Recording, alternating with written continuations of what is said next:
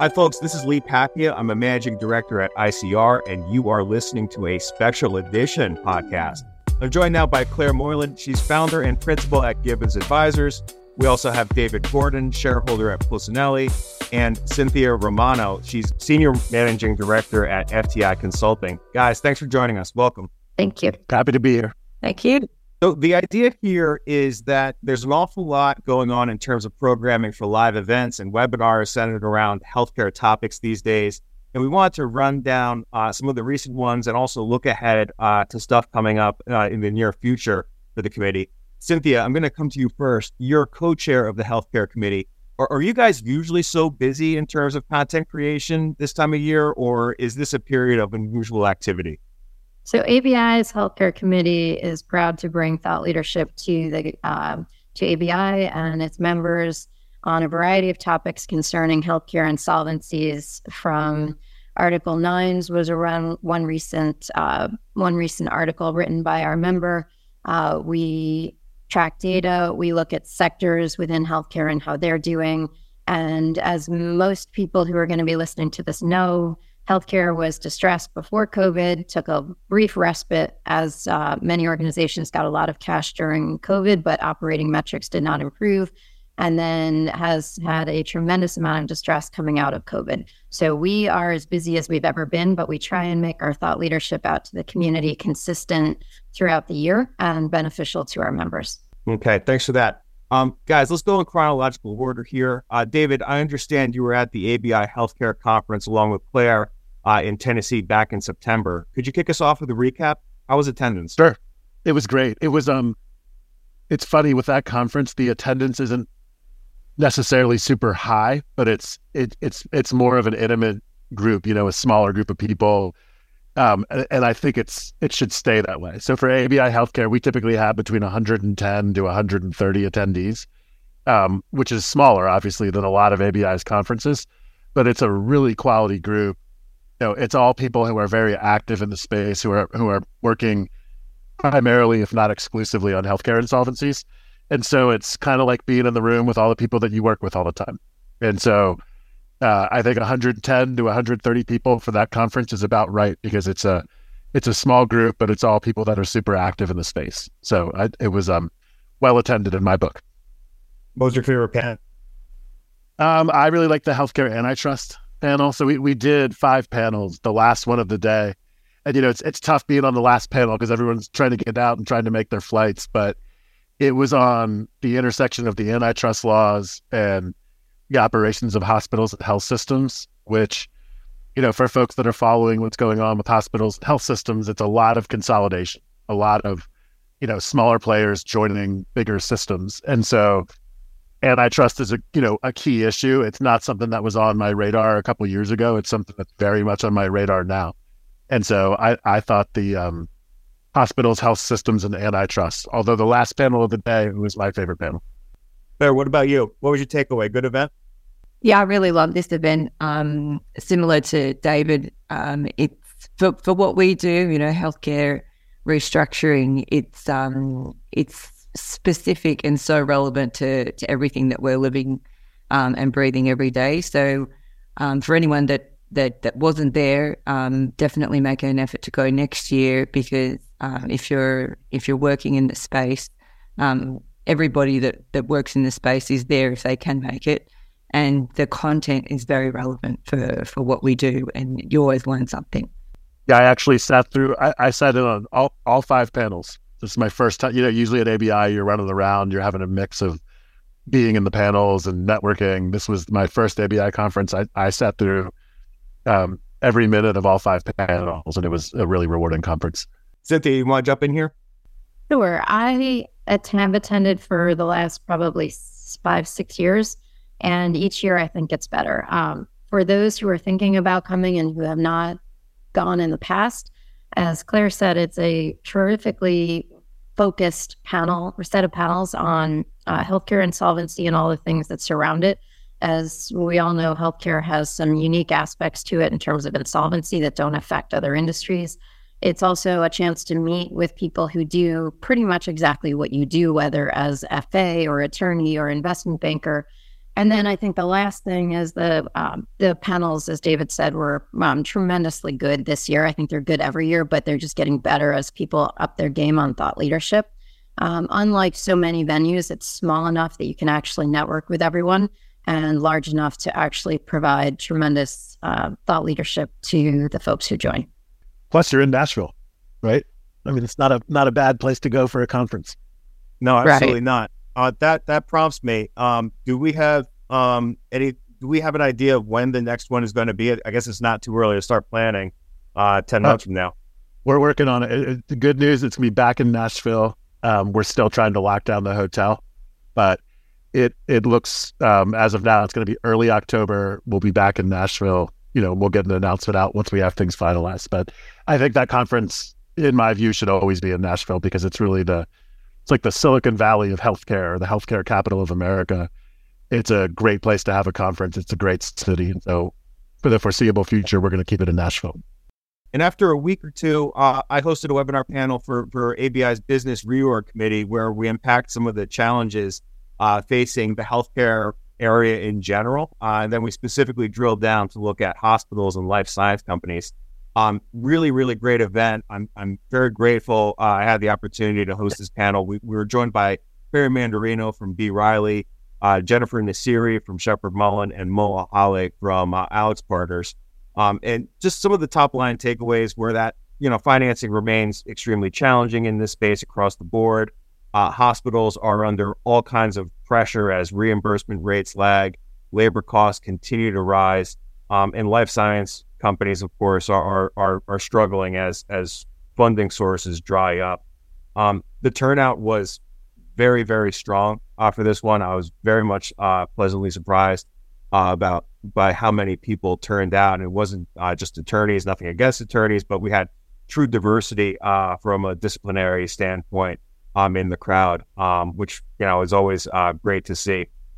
One of the things that really sticks with me in particular was Jennifer outlining the tremendous operational challenges we're seeing in the hospital space today. The labor situation, continues to remain very, very challenging.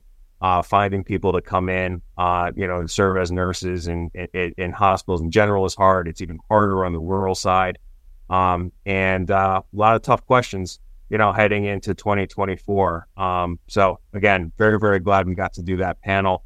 And suffice to say, I learned a lot. Guys, in the time we have left here, wanted to start to look ahead for events on the calendar through the remainder of November and December. I guess next up, the committee has a panel on December 11th. Claire, would you mind unpacking this one for us? What's the topic? Yeah, sure. So upcoming, we've got a webinar, December the 11th. It's on predicting distress and opportunities in the healthcare sector. So we wanted to get some different voices than the usual suspects and hear from healthcare analysts. So they'll be teaching us what indicators they use to look at the health of the healthcare sector as a whole, and then drilling in by subsector.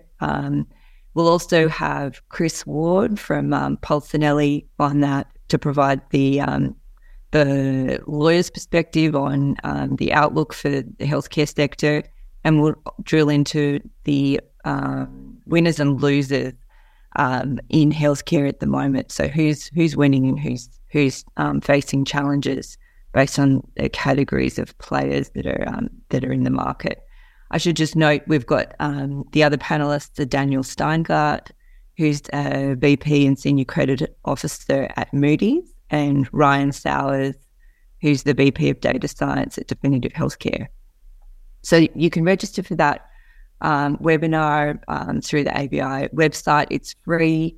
It's at lunchtime, 12:30 Eastern time, going for a bit over an hour. So we're looking forward to that. Before that, though, we've got the Winter Leadership Conference coming up very soon. So get booking if you haven't already.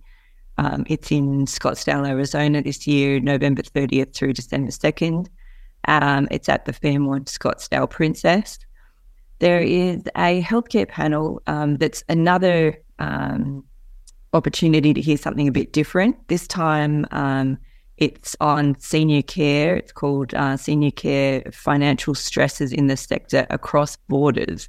So here we've got the Healthcare and International Committees from ABI teaming up to look at the current headwinds in senior care and senior living across geographical locations.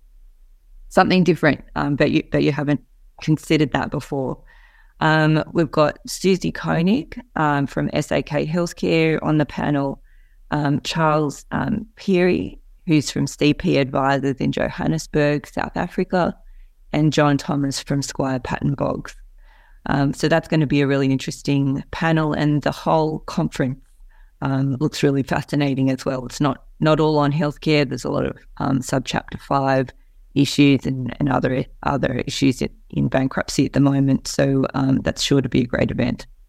Yeah, I'm really looking forward to this one. This is going to be my first time out at Winter Leadership, and just looking at not only the programming that's been established, obviously looks really, really interesting, but turnout looks absolutely spectacular. I'm sure it's going to be a great conference. It's a veritable who's who on the attendance register at the moment, and yeah, I mean, suffice to say, very much looking forward to this one. Absolutely. So we have a little time remaining here. I was wondering if I could just put everyone on the spot as we come upon the end of 2023. It's a good opportunity for predictions. David, looking into 2024, what are some of your top line predictions for the healthcare space? What do you think is going to happen? It's going to be busy. It's going to be busier in 2024 than it was in 2023. Our pipeline is so full of healthcare problems. We're honestly worried about how we're going to staff it all and how we're going to handle it all. So I think it'll be a busy year. I think one of the things that could be interesting is behavioral health. And it's something that I'm curious, I don't have a ton of behavioral health experience. I have some, but we're more and more seeing money just plow into that space. Behavioral is like the hot thing. And so I think it'll be really interesting to see how all this new capital flowing into behavioral health, how it impacts things, whether is it a growth opportunity? Is it a place where dumb money's going that's going to result in restructurings? I think time will tell, but I think that's something, in the coming year I'd like to be more involved in and try to learn more about, because it's not right down the middle for me, but I think it's going to be interesting, and I think it's going to get pretty frothy in that space. Interesting. Claire, what about you? What does 2024 look like? Well, what we're seeing, our firm Gibbins Advisors, we track healthcare bankruptcies where the liabilities are over $10 million, the Chapter 11 filings.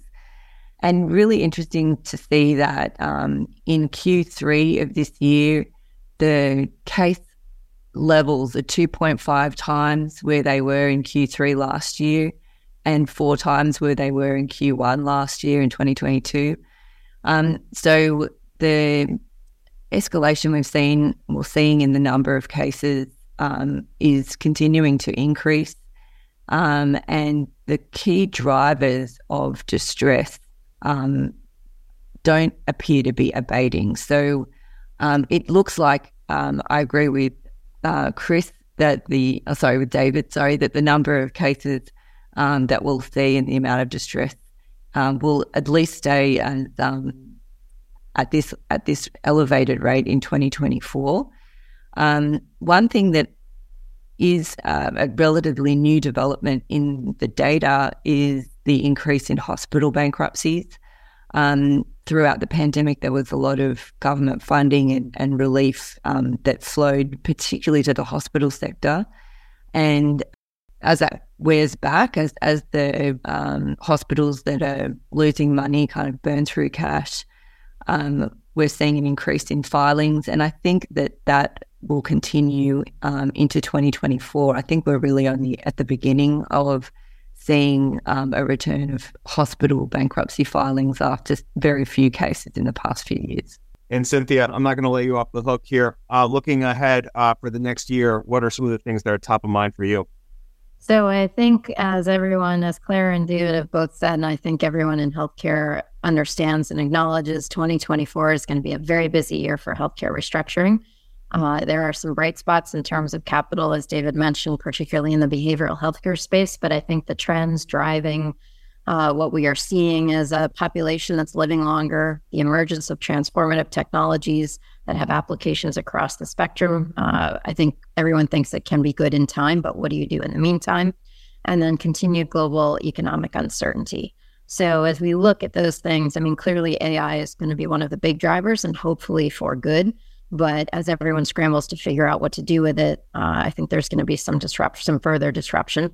So I think, like everybody, we will have a busy 2024. I also would like to take this opportunity to say thank you on behalf of the ABI Healthcare Committee. For those of you who have not participated in the committee, we study the unique aspects of healthcare insolvencies and monitor the various sectors of the healthcare landscape, providing attorneys, financial advisors, investment bankers, and other professionals who work in the space an opportunity to network, to participate in educational programs, and to provide thought leadership.